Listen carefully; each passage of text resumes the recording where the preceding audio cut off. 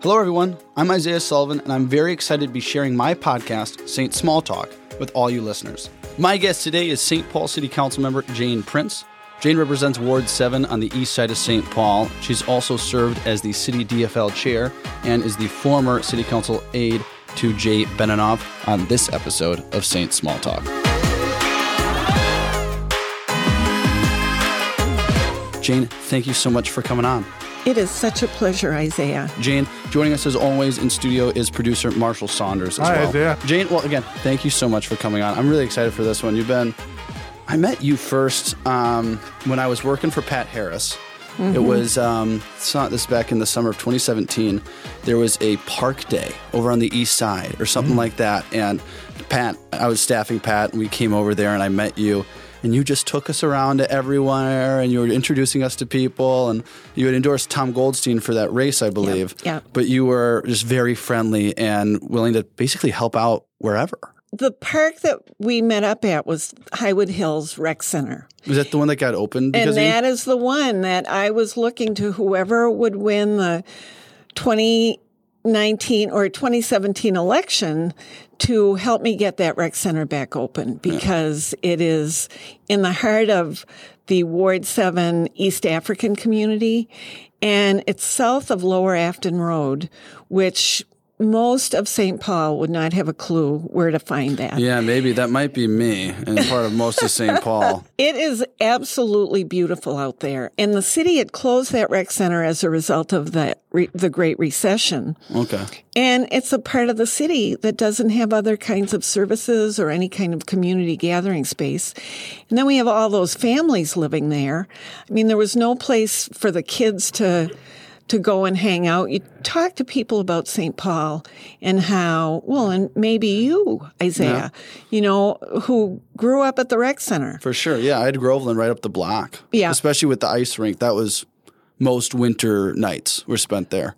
Absolutely. So for all these immigrant families to be there so far from any other city services, the closure of that rec center was really problematic. Yeah. Yeah. Well, and then you were able to get it back up and running, which was fabulous. Yeah. And that was great on you, great on Mayor Carter for doing the same thing. I mean, you guys worked together tremendously to accomplish that. And I think all of St. Paul was very happy to see that happen. It was a real breakthrough. So we're really grateful for that. Well, let's go back a little bit to when you got started in St. Paul politics, because I know you have been at one point, you were the DFL city chair, correct? Mm-hmm. And before that, and maybe alongside that, you were the council aide to Jay Beninoff, who was the council member of Ward 4. Well, the actual beginning of my being in politics in St. Paul is something that I'm extremely proud of, but it's kind of ancient history. And that is in 1993. Oh, ancient 93, so long ago. Well, but 28 years ago, Andy Dawkins, who was a state representative and is a dear friend of mine. Yeah, I know Andy really well. He's a great guy. Really tremendous great guy. Mustache. Yes, exactly. And Andy decided to run for mayor and actually won the DFL endorsement that year on an open seat. He was the state rep. And I supported Andy because he believes in government. He is relentless in his hard work to get things done. And I thought, Andy's great in the legislature, but he would be a fabulous mayor. Yeah. And of course, in 93, it was an open seat. Andy ran against Norm Coleman. Yeah. We all know how that ended. But what we won't do is we'll probably have to cut this out depending on what Jane wants. But I'll say this. I do know the story of the demise of Andy Dawkins' mayoral race. Do you know this story, Marshall? Not really, but I was working on that election. Oh, really? Bob, what was his name? Bob, he was a council member. Long. Yeah, Bob Long. I worked on his campaign. I was just finishing up at Mac at the time. I was just starting my video production company. We made videos for him, and we also did a website. Really? And hardly anyone had websites back then. That's so hilarious. We created a website so you're a part of that for Bob Long. And so I went up to the DFL convention where at Harding High School. Yep. And everyone, the crazy part about that whole election is that everyone knew that Norm Coleman was really a Republican. Oh, yeah? Right. And they knew that he was running as a Democrat because you just had to be a Democrat in St. Paul. And that if he won, within a reasonable time, he would switch. I mean, it was so bizarre because it was a absolute known secret, not only among political insiders. Yeah. Everyone in the city knew it. There was a moment when Andy was on a hot tub radio show, right? You got to tell this story. The thing is, I am so proud of the campaign that we ran. Andy, once he got the endorsement, he had this really broad coalition of people of color. He represented the Frogtown neighborhood. Yeah. It was the most diverse campaign. We had 400 active volunteers. Really? When we sent the thank you letters out after the election, and I looked through, we're signing letters and writing notes on them and everything. Over half of them were people who I could put a face to. So really active volunteers and on the ground. I mean, it was really a remarkable grassroots campaign. As grassroots as you get, yeah. Andy did a fabulous job, but he was on the Barbara Carlson show. Now, this is Arnie Carlson's, I remember that. Yeah. Arnie's ex-wife, correct? Right. Yeah. Former governor Arnie Carlson's ex-wife, Barbara, had a radio show. And once a week, once a month, something like that, she would do the radio show from her hot tub. She did, but this was not, the first time he was on was not the hot tub. But I was there for the hot tub as well, because that was a funny story. It was equally funny. The Sunday before the primary election. Yeah. All the candidates running in 2 open seats. Minneapolis had an open seat. St. Paul had an open seat. And I think there were something like 14 candidates. I think in St. Paul we had at least 5. Because the DFL endorsement didn't keep Norm out. It didn't keep Marlene Johnson, our former lieutenant governor. She ran. John Manillo ran. Oh, yeah. It was and in Minneapolis, equally this big array of mayoral candidates. And they're all sitting in some kind of a room that she was broadcasting from. And she was asking the group hard questions. They were supposed to raise their hand. So the question came up, how many of you have smoked marijuana? Maybe a third of them did. I mean, it was just the beginning of that kind of being like, well, if it happened in college. Yeah, this is prior to I smoked but I didn't inhale by Bill Clinton, right? Right. Yeah. And, actually, that would have been the 92. Same year. Yeah, it would have been. Right. But Andy, he's a completely honest person. So the second question she asked, because she had been tipped off apparently, was, how many of you have smoked marijuana in the last 5 years? And Andy raises his hand. And did anybody else raise their hand? No. And so she calls him up to the mic. And we knew that this question might come up. So we had prepared a response, which was supposed to be, Barbara, I did recently, 3 years ago at a party. I don't anymore, and I've learned from my mistakes. Yeah. So I'm sitting in the campaign office waiting for him. Waiting for the response. To give that. We practiced this, Andy. We practiced it. Yep. And Andy says to Barbara, so she says, oh, tell me more, Representative Dawkins. And he said, Barbara, when you're my age, it's hard to go to a gathering where dope isn't being smoked. Wow. And he was like, what, 40 at the time? Yeah, he was into his 40s. He was probably in his mid 40s. And people are listening going, what parties are you going to? Exactly, Isaiah, because not only that, this is the Sunday before the primary, and we've got this big array of candidates. One of them was Ray Pharisee from Highland. Okay. And so when Andy did this, like, people are scrambling between Sunday and Tuesday to say, Andy, drop out of the race and let Ray, throw your support behind Ray. And Andy said, you know what? It's who I am. I'm being honest. I'll. Why lie about it? Yeah. And of course, we all felt like he didn't need to lie about it, but we thought that was an answer that he could legitimately give. Yeah, it was a legit answer. Right. He didn't need to tell the entire truth like that. Yeah, I mean, it was like, oh, man. And in hindsight, Andy is one of the most forthright, good, progressive DFLers I have ever known. So that was kind of your first taste of politics in the Twin Cities. Okay. And then, so how which is kind of remarkable because I came into it because Andy was my friend and I wanted to help him do it. Yeah. And my job probably more than anything was to take his incredibly diverse campaign that had dozens of endorsements. I mean, everybody was all the progressive endorsements and at that time, the Wellstone Alliance, and just keep everybody moving forward and getting the work done. Yeah. And the amazing thing is he won the primary. He and Norm won. It was the top two vote getters go forward. So he made it through. And Norm was very much more well-financed than we were. Yeah. He had all the corporate support. The chamber back then was basically the Republican Party in St. Paul at that time. Much less so now. What's the next political move for Jane Crouse? Then someone called me and said, do you want to be the DFL chair? And I said, oh, don't be ridiculous. And I hung up. And then that was quick. And then I thought, wait a minute. And this was in 95, I think. You have a law degree, correct? I didn't then. You didn't yet? Okay. I started thinking about all the things that the party could do better to win elections. Yeah. And here we had Norm, who was basically running against the party. And so I thought, I really learned so much on Andy's campaign. It would be the right thing for me to try to build a stronger DFL. And you'd been a DFLer for your life before that point? Well, I had not been active in politics until we became homeowners and, started going to caucuses and that whole thing. I ran for DFL chair, but of course, in quotations, you ran. Air quotes.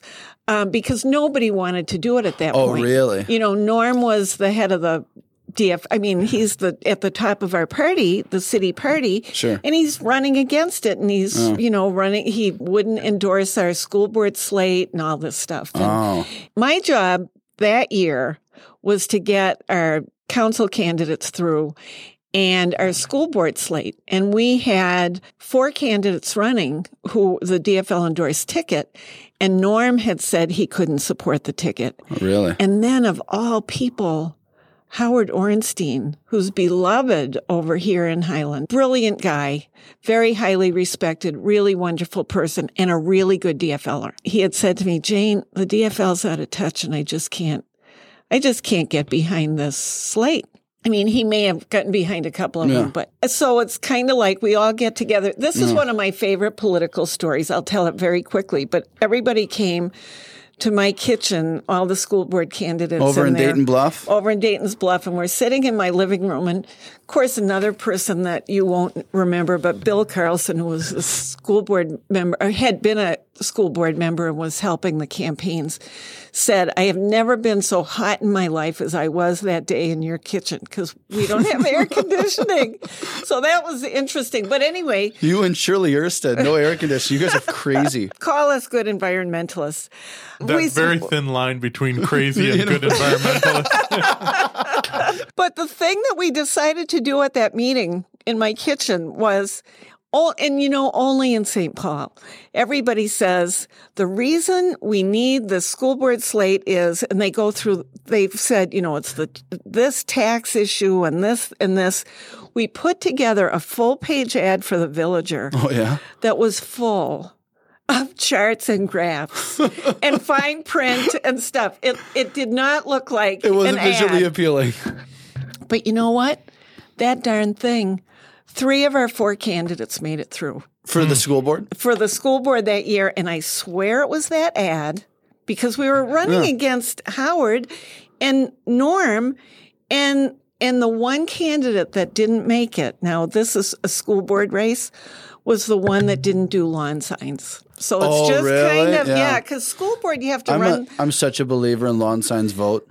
People say lawn signs don't vote. And I remember the first campaign I was on, Harris goes, He goes, they say lawn signs don't vote. They do vote because a lot of people don't pay attention until the day of, and they see their neighbor with a lawn sign, and they go out and vote the same way as their neighbor that they like and respect. Well, name recognition is so name Yeah. important. huge. And that, I think that was the big thing here, was that school board candidates have to run citywide. Yeah. And it's impossible to get to all the doors. So lawn signs are critical in school board races just to get that name recognition. Yeah. Anyway, I was very proud of that, and Howard congratulated me, which was very meaningful. I was reelected as DFL chair in 97, and that was when the slate of candidates included Jay Beninoff. For Ward 4. Right. And so when Jay won the election, his campaign manager, usually it's somebody on his campaign Yeah. that would be the aide, that would be the logical person to choose. But Jay actually asked me if I would apply, and he interviewed people. And, the idea that I could get a job where I could just schmooze at City Hall for a living and be paid for it was the most thrilling prospect. Yeah, Jane, So, sign me up for that. That sounds fantastic It is. and right up my alley. I tell you, the legislative aid jobs are the best. Really? Yeah, well, and, because your legislative aide, Stephanie Harris, is fantastic. Yeah, she is. She's a wonderful woman, and I get along with her wonderfully. Yeah. Yeah. So shout out Stephanie. Yeah. Well, Stephanie, she is a wonder. Yeah. She definitely keeps us moving forward Yeah. through thick and thin. So you become Jay's aide in 1998 is when he takes office. Yeah. And he was there till when? 2007. Okay. Oh, so you were there for almost 10 years 10 with him. years. 10 years Yeah, it was. 10 full years. 10 years. So, And that's when I went back to law school. okay. And you got it at William Mitchell, correct? I got it at Hamlin's at weekend Hamlin. program. Oh, okay. Yeah. All right. Yeah. Jay ran on a lot of progressive principles, and he had a lot of passion for that kind of stuff. What was kind of the stuff that you tried to get done and you were pushing for back Oh, then? man. I tell you, Jay was an outstanding elected official. I could not have been happier working for him. When I started to work, and he would say, "You're not working for me, you're working with me." And he very much made me a colleague. Yeah. I mean, it was really a partnership because he had a background. He'd been a deputy commissioner of labor and industry at the state. He's really smart. He was very easygoing. Oh, really? And I always thought of myself as easygoing, and some people used to actually think of me as being kind of shy and retiring. And I go to work with Jay, and we're having one of our first meetings with the dean of students at St. Thomas. Oh, yeah? And it was Al Sickbert, who Al ended up being the dean of students at Hamlin when I was going to law school there. But Al was the dean of student life at St. Thomas, and one of the reasons that Jay had run for office was that he wanted to be able to deal with the party house issue. So we're in this meeting with Al, who's a lovely, lovely guy. But Jay's just being so calm and just, it was our first meeting. And he's just kind of, asking Al questions, and Al's answering questions. And I'm thinking, the elephant in the room here, you guys. What the heck? I'm waiting and I'm waiting. And then I thought, that does it. So I asked, a very forthright, tough, and kind of rude question. I said, Dean Sickbert, does St. Thomas feel good about its students being known for public urination? That's a great And line. it's like, and Jay and I really didn't know each other at that point. And I'm thinking, here I am, like just kind of jumping off this cliff. So anyway, the meeting ended after I, kind of tried to put poor Al on the spot about, students disrupting neighborhood life in Merriam Park and Mac Groveland. After the meeting was over, I said, Jay, I am so sorry that I jumped in and kind of changed the tone of the meeting. I said, I'm really sorry. I won't do it again. And he said, no, do it again. He liked it. I want you to do that. So that was kind of the way That's the way the partnership formed. The partnership formed. And so when I left City Hall after 10 years then, people were calling me things like Jay's Pit Bull. So you can imagine how That is so funny to me because I just know you as like the sweetest woman in my world. Oh, and you know, no one, my reputation preceded me when I came back in 2016, and people had said things like they were afraid from once I got elected. I remember this, and this is, so you were elected in 2015. Yeah. Filling Kathy Lantry's spot when she went to go to Public Works, Right. correct? Why did you decide to run? Why were you running in 2015? You know, working with Jay had been such a complete joy and pleasure. And I had learned so much about how to do the job. You know, I mean, Jay was a perfect mentor to me in terms of the way he got things done. He did take very staunch, progressive positions and was able to accomplish so much. Okay. I had at one point thought, you know, if Kathy ever decides not to run, maybe I'll run. Yeah. And then when the seat was open, all of a sudden it was like, shoot, I don't really feel like running for it, but I'll kick myself if I don't. So that is eventually how I came around to it. I thought, you know what? If I lose an election, that's fine. I'll get over it. But if I never give it a shot, I will. I will wonder if that's what I decided, and it really has been such an incredible honor. But when you look at it, Ward 4 that you had helped serve with Jay Beninoff for 10 years, that constituency, that base looks very different than Ward 7. Totally. Right? And they have even different geography. Because my understanding was that you were a very passionate progressive and liberal when you were working with Jay. And that you guys pushed those policies because you believed them, and that's what you were doing.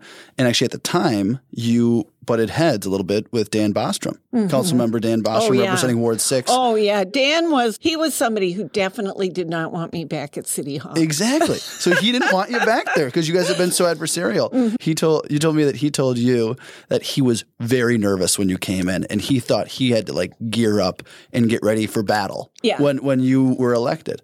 But when you said, when I was in Ward 4, we had these progressive values. We were fighting for things that we really believed in.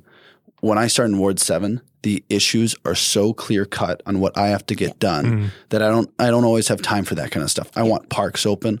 I want rec centers open. I want better education for the kids in my neighborhood. I'm fighting for, inclusion, diversity, and all these great things. I want to help with the homelessness. And it's kind of like a political Maslow's hierarchy of needs, right? Yep. Exactly. Yeah, that's a really good great point. way to put it. Fundamentals done, and then we can move on to other stuff. And the East Side was craving those fundamentals. Yeah, well, exactly. Marshall, that is a really good observation because that's exactly right. For both Dan and I, it was kind of like, whoa, who would ever think that we'd end up being each other's best ally? You guys did really get along. On issues. Oh, and, and that's just it. It is so clear what the needs of the East Side are, and that we needed to work together. And similarly now, Councilmember Yang, Nelsie, is 25 years old. She has background in organizing. She is very, very progressive. And so now I'm kind of like perceived as being more conservative. Yeah. And she is perceived as being very much further left than me. And we're the same way. It's like we're each other's You guys are working together a lot. best colleagues because we share the East Side and we need it to be successful. And all of our issues are the same. Yeah. So, the line between Ward 6 and 7 is pretty thin. Yeah. You guys represent the East Side almost in its entirety, I believe. Yeah. And there is a section that's part of Ward 5 under Council President Brenmone that is between 35E and Edgerton. Yeah. But that's just a great point to be made that you have to work with your colleagues in getting these things done. Yeah. The basics of what city government needs to perform for its constituents. George Latimer, I was working at the Department of Planning and Economic Development in the late 80s. And when the Hmong were moving to St. Paul, and Mayor Latimer really welcomed that community here. And as I recall, our public housing agency was able to get a waiver of the residency requirement. Oh, interesting. So that Hmong refugees could move into our public housing communities. And so that is very much how it happened that St. Paul became that center of Hmong relocation, That's a wonderful settlement. thing. Yeah. Yeah. that was one of my goals when I was the city DFL chair, to do a better job of connecting political DFLers on the east side, who at that point tended to be more conservative, with those on the west side of town who tended to be more progressive and liberal. And I called that effort Hands Across 35E. That's right. And that ended up, that was a real movement that you created, correct? Yeah, well, we bring it up every now and then because we really want to be able to strengthen those relationships across town, because it's so important that St. Paul be one city. Yes, and that we don't look at it as West Side and East Side, Highland Park, Union Park, and the rest of St. Paul. You know? Yeah. Absolutely. Yep. I totally agree. Yep. I think that's actually something that I think all of us can do a better job of, is like understanding the real geography of St. Paul and know that it's not just east of the river until downtown. There's this entire really beautiful area on the east side. Dayton's Bluff is a really pretty neighborhood. It really is. But that leads into another conversation of the crime that's going on in St. Paul. And a lot of it's going on the east side, but then there's a ton of crime on the west side too. And just in terms of one St. Paul, just recently, Brian Ingram, the owner of the Nome, posted a video of him explaining the 5th break-in he's had in the past few months at the Nome, where they stole a safe. My question to you is, I know there are conversations going on at the city level about crime. What do those conversations look like? After Brian's story hit, I'm looking at our council agenda, and and there was very little on it. I mean, it was a really light agenda on Wednesday, and I thought, we have got to have a crime report. And the next morning, I got a call from Rebecca Naker, who said, we're going to have the cops come to our meeting on Wednesday. Ward 1 Representative Rebecca Naker.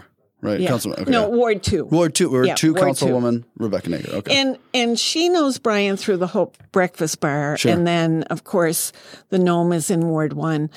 We had a report from Deputy Chief Rob Thomaser at our meeting, and he shared statistics, and crime is up, and we have crises in our city that, there's COVID, there's not enough for kids to do.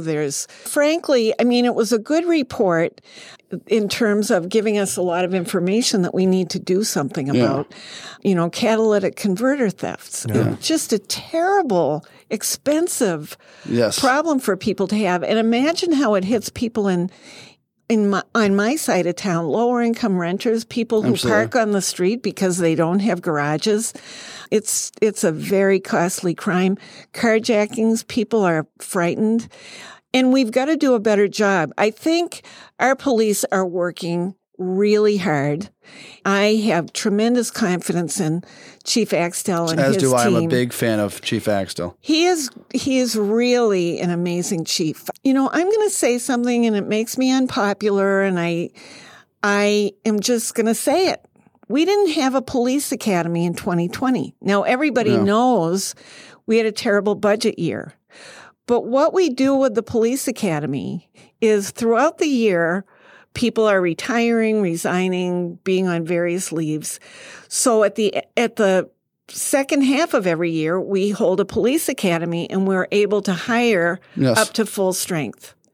Full strength, the mayor has knocked those numbers down a little bit the last couple of years. We had gotten up as high as a budgeted number of 635. I think the full budgeted number is about 620. Okay. But right now, in terms of deployable cops on the street, we're at 570. Okay, so like 50 cops lower. Yeah, and we didn't have an academy, so we weren't able to build up to full strength, which means that attrition that happens over the course of the year, which, you can set your watch that we're going to lose some number of people through resignations and retirement. When we get to July, which is the peak time for crime in our city, we're going to be at the lowest number of cops that we've probably had in decades, who knows how long. Possibly decades. We could get down to around 540.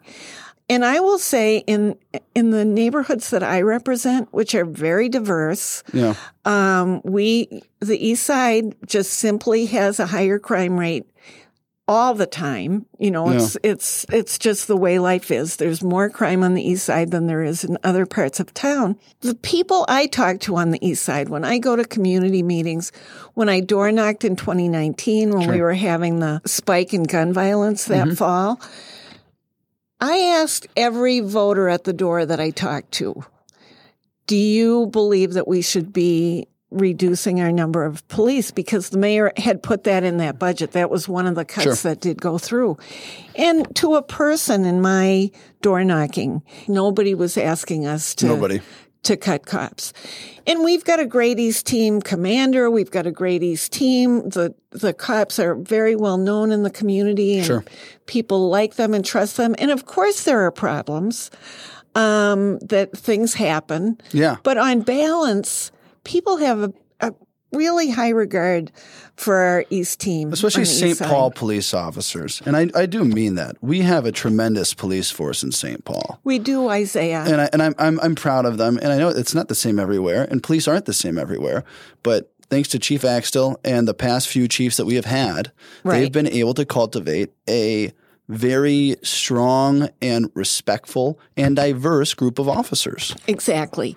The culture of our police department, for as long as I've been paying attention, which goes back beyond your, back to ancient history again, the chiefs we have had, the last several chiefs, they have all come up through the ranks. Yeah. There's a high level of trust and regard for the people who have advanced to the chief position. And there's a culture of reform and innovation. They are constantly working on process improvements, on training improvements, and innovating. I think they're the first department in the state that fulfilled all the goals of Obama's 21st century policing. Oh, really? So where do we go? I mean, it can't – because obviously it isn't just adding more police, because that's a very contentious topic. Yeah. We can put that aside for a second. And we can look at it right now, and you're saying COVID-19, there's less for kids to do. And there was a report out just now that the crime sweeping the country is done in large part by youth, right? And that has to do with – rec centers were closed for a while. Youth sports aren't going on. Schools aren't open. The mayor, late in 2019, as part of the budget, the city council passed a program just under $2 million of community first public safety programming that is designed exactly as you're talking about, to get at root causes, to look at who is committing the crimes and how to make a difference there. And the problem is those programs should have started to take effect in January of 2020. But when we all went home in March of 2020, they really hadn't gotten off the ground. In March, everybody goes home, the rec center's closed, the libraries are effectively, everything's cut back. And those community first public safety investments all kind of get put on hold, because it's kind of like, well, what are we going to do? Well, meanwhile, Councilmember Yang and I, who were having all this gun violence in the spring on the east side, reached out to the Minneapolis Group Violence Intervention Program that is run by Sasha Cotton, who is a St. Paul resident, doing an amazing job with that program to intervene in youth violence, pretty much youth violence, gang violence, and gun violence.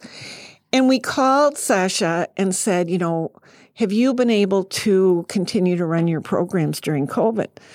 And this was probably in May. And she went through how their programs were running and how they're similar workers to our community ambassadors, how they were still meeting kids out on the street. They were able to continue the programs. I want to give everybody the benefit of the doubt that because the programs had not started over here, that it was hard to start them up with COVID. And it was hard to transition them right away to something that was COVID friendly. Exactly. Yeah. Exactly. I mean, so that was the problem. That also says something else to you, which is when you invest in community first public safety efforts and you don't do them everything still falls to the police. Yes. Everything still results in a 911 call. So it's been hard. It's been completely understandable why those programs haven't really had the impact that we hope they would. But I can honestly say I'm now that we're, a year later, we met with the program leaders and the mayor's staff who are in charge of those programs in early December. And we said, you got to get these off the ground. Yeah. I mean, we really get that COVID was a problem, but we've got to start seeing these things begin to fulfill their promise, even if it's not in as large of numbers as you were hoping to be able to. So I'm feeling impatient about the Community First Public Safety agenda, but I support it for sure. Just as, when I came into office in 2016, my first goal was to get the rec centers open that had been closed in my ward.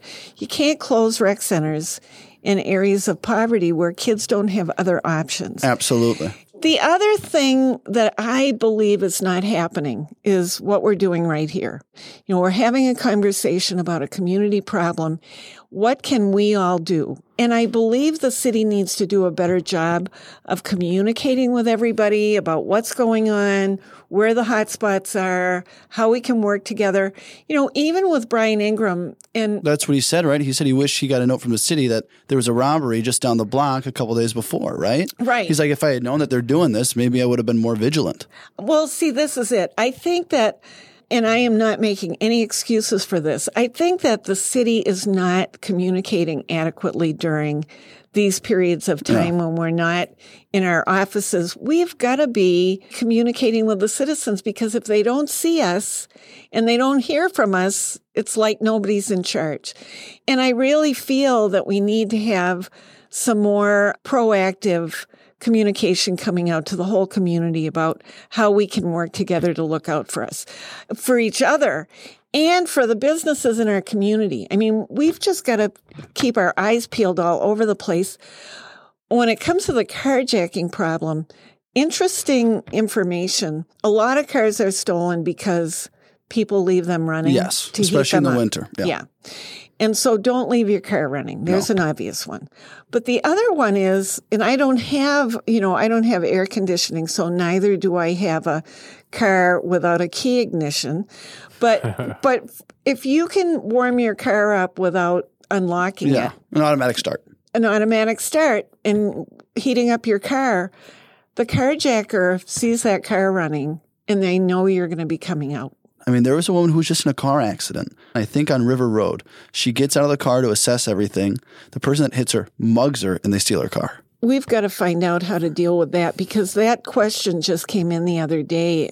What do we do? I mean, What does a citizen do? I mean, you give them everything you got. You don't want to get potentially killed. And I live in Highland Park. The Talbot's robbery. Yeah, that really unbelievable. Freaked a lot of people out. I work at a liquor store. Yeah. We think a lot about what happens. I mean, liquor stores are pretty common places to get stuck up. Because there's cash. There's cash and there's booze. A lot of people steal the booze. Right. And you can steal something. I mean, you can grab a bottle of scotch that's $150, and that's a pretty easily transferable thing that's expensive. Right. And we're nervous sometimes. I shouldn't say sometimes. We're nervous that it might potentially happen. Yeah, it's definitely not acceptable, and we got to figure it out. And that's why, I have to say that I go back to, so we're going to have fewer cops. We don't know if we're going to have a 2021 police academy. We can't have fewer cops right now. Yeah. And I agree so much about Talbot's. I'm a regular Talbot shopper. I'm from New England originally, so I like to say I go there to get my native costumes. To think about those wonderful employees at Talbot's, I mean, that is the most. It's just really not acceptable, and it's scary. It's scary because they were cooperating, right? They were giving. They got whatever pistol whipped, right? And beat up. Yeah. Oh my God. When Chief Thomaser was talking to us about the crime wave, and he said, I do not want to blame any other part of the judicial system. But he said, we are apprehending so many of these people who are carjacking, who are committing gun crimes, who have guns, who shouldn't have them. We bring them in. They go through the process and they're out in 2 days. Right. Or they're out right away.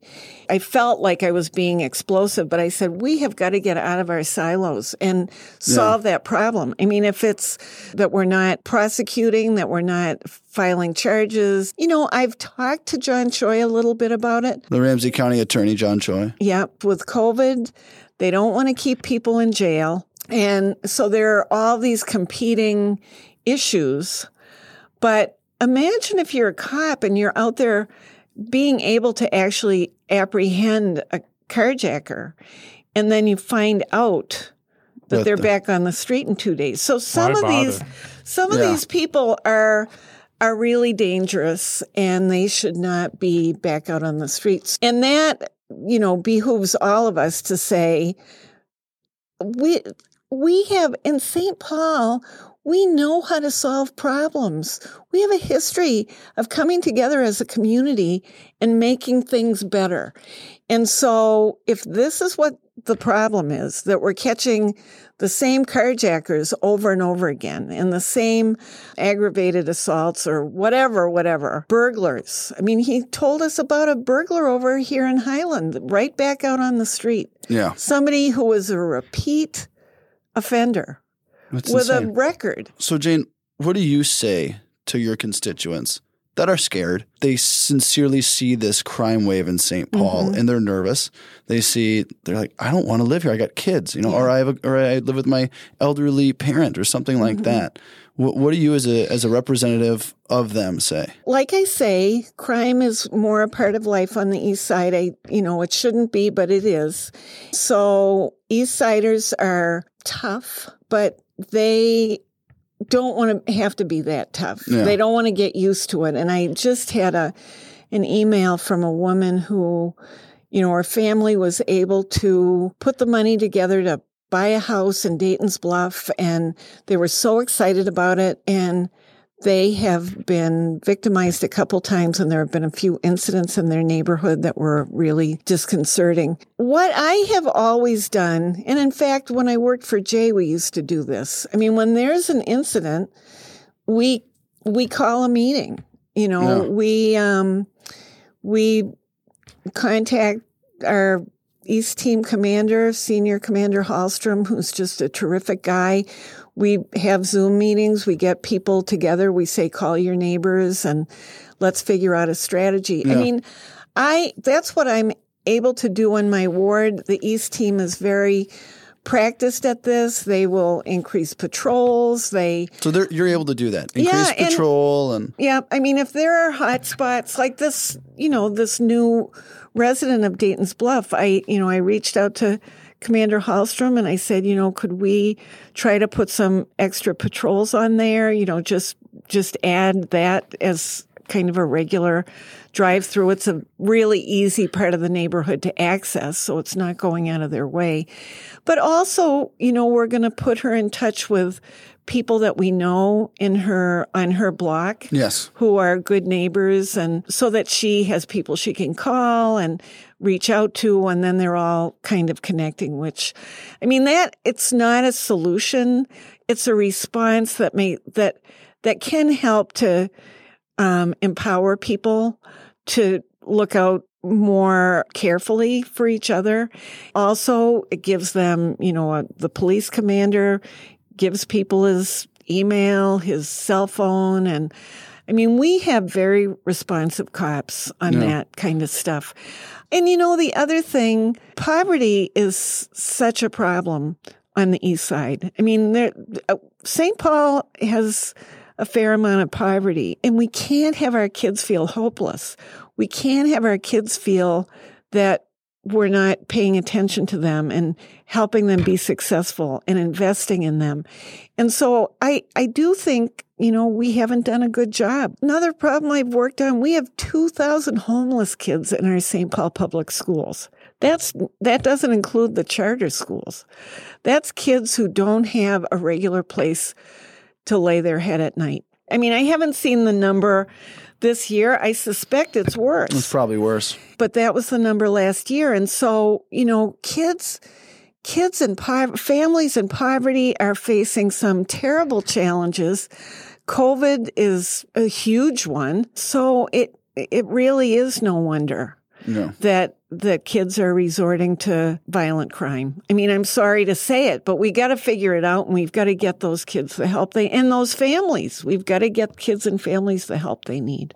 Well, yeah, I think a lot of people are going to be happy to hear your words that you're doing your best to address this problem, and you recognize that it is a serious thing that a lot of your constituents and citizens across St. Paul are feeling. And kind of bring us to a next conversation. You have recently taken on the role of bringing about conversations on reparations in St. Paul. And I'm really interested to hear how that even started for you. Maybe about 10 years ago, I started doing much more reading about Black history and that history of our country that I just didn't know that much about. I think for so many of us, we saw Gone with the Wind, and we get this idea of what slavery was. And when you go back and you read what the terrible history of our country has been for African Americans, there is nothing. I concluded after a lot of this reading that there is no way we could ever make up for what we have done to African American descendants of slavery. So there's 250 years of slavery where they are abused and dehumanized, and families aren't allowed to exist. And then slavery ends, and we promise them 40 acres and a mule, which didn't happen. That's followed by Jim Crow and forced segregation and the lynching period.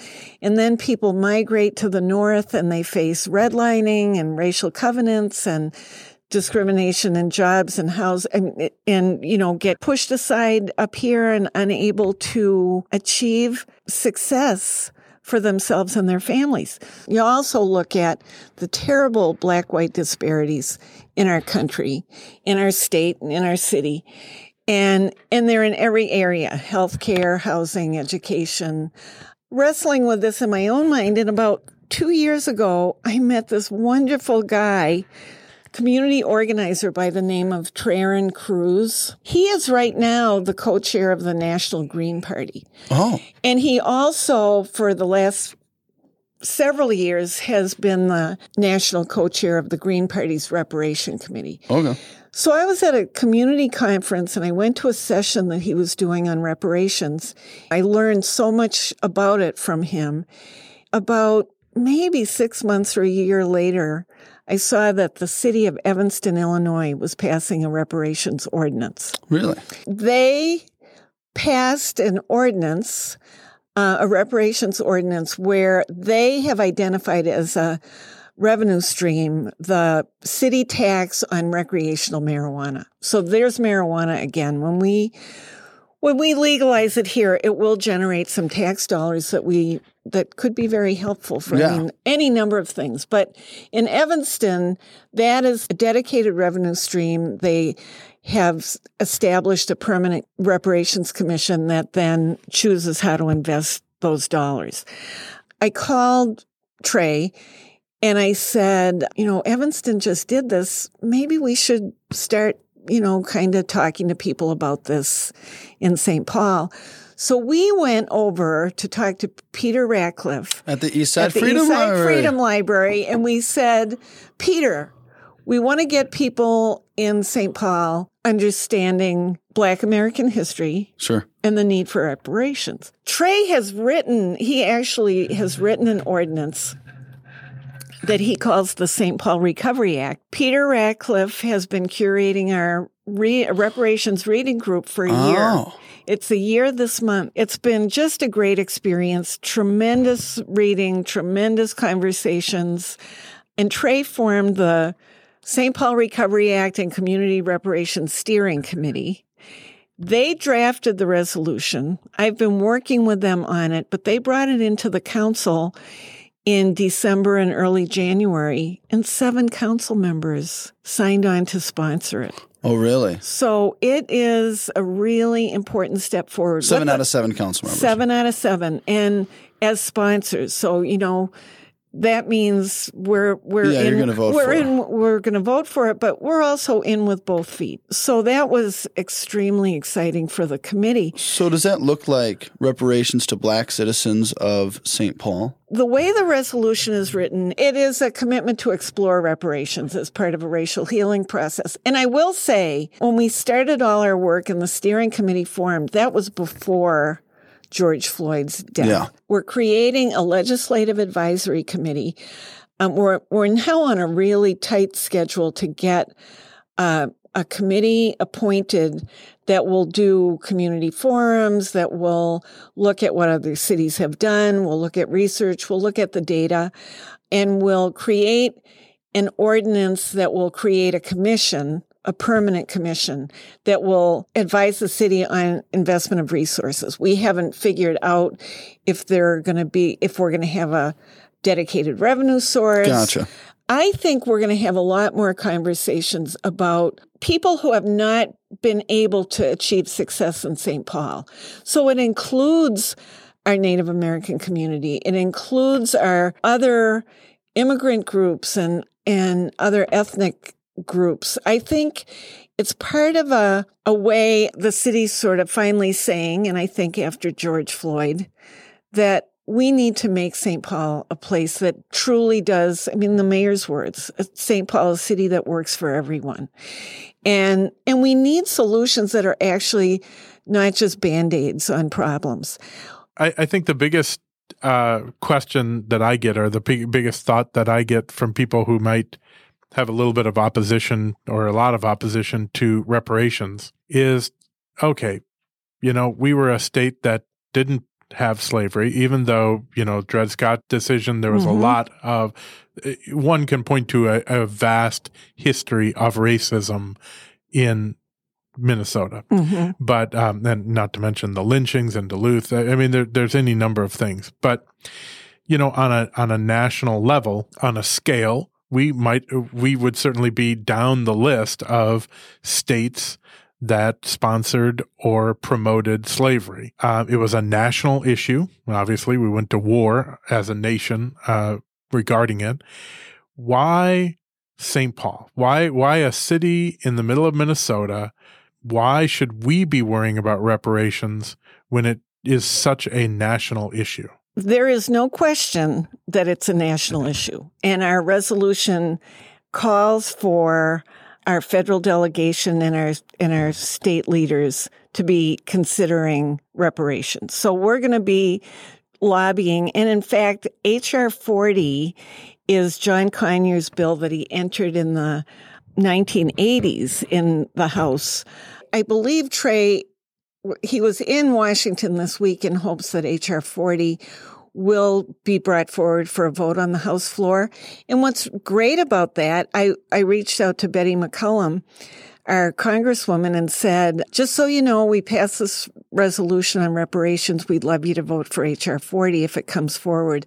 And she is an original sponsor. Oh, really? So that was just fantastic to hear, as is Ilhan Omar and Minneapolis and Dean Phillips. And it absolutely should happen at the federal level. The reason, there are a couple of reasons I could give for why it's important for St. Paul, or why it's appropriate for St. Paul to be considering reparations. Minnesota is ranked, I believe, depending on, who is doing the numbers, as the 4th worst state to live in if you're African American. Our education gap is one of the worst in the country. And I think what we have to do in Minnesota is look at the institution of slavery in terms of the way it just became part of the institutional and systemic racism that really pervaded our country. One of the first things I learned from Peter Ratcliffe when we started the reading group is, when you're a new nation, you've just gained your independence and you're 13 states here that are suddenly needing to compete in the world, it really helps that you stole your land Right. and that you had slave labor. Our ability to be an economic powerhouse as a new country is based on slavery. And then I think you also need to look at, there's an author by the name of Christopher Lehman. He is a professor at St. Cloud State. And he came to our reading group in January and talked about his book called Slavery's Reach in the North Star State. What he did is he looked at, a number of the names that we know in St. Paul. The only one that's coming to mind right now is Iglehart. But, John Calhoun, Lake Calhoun. Sure. The slaveholders that invested in real estate in Minnesota. Christopher said, over on the east side, all the streets, it's like Geranium, Rose, Magnolia. That was all part of a subdivision that was bought and sold by a slaveholder. The other thing is that a lot of slave owners vacationed here, even though we were a free state. They vacationed here and they brought their slaves with them, and nobody noticed. Right. It was illegal for them to bring slaves to Minnesota. But they did it anyway. And of course, Dred Scott established that you could be a slave and come to a free territory and still not be a free person. So what do you say to people who say that they were born in 1985? Slavery was eradicated for over 100 years.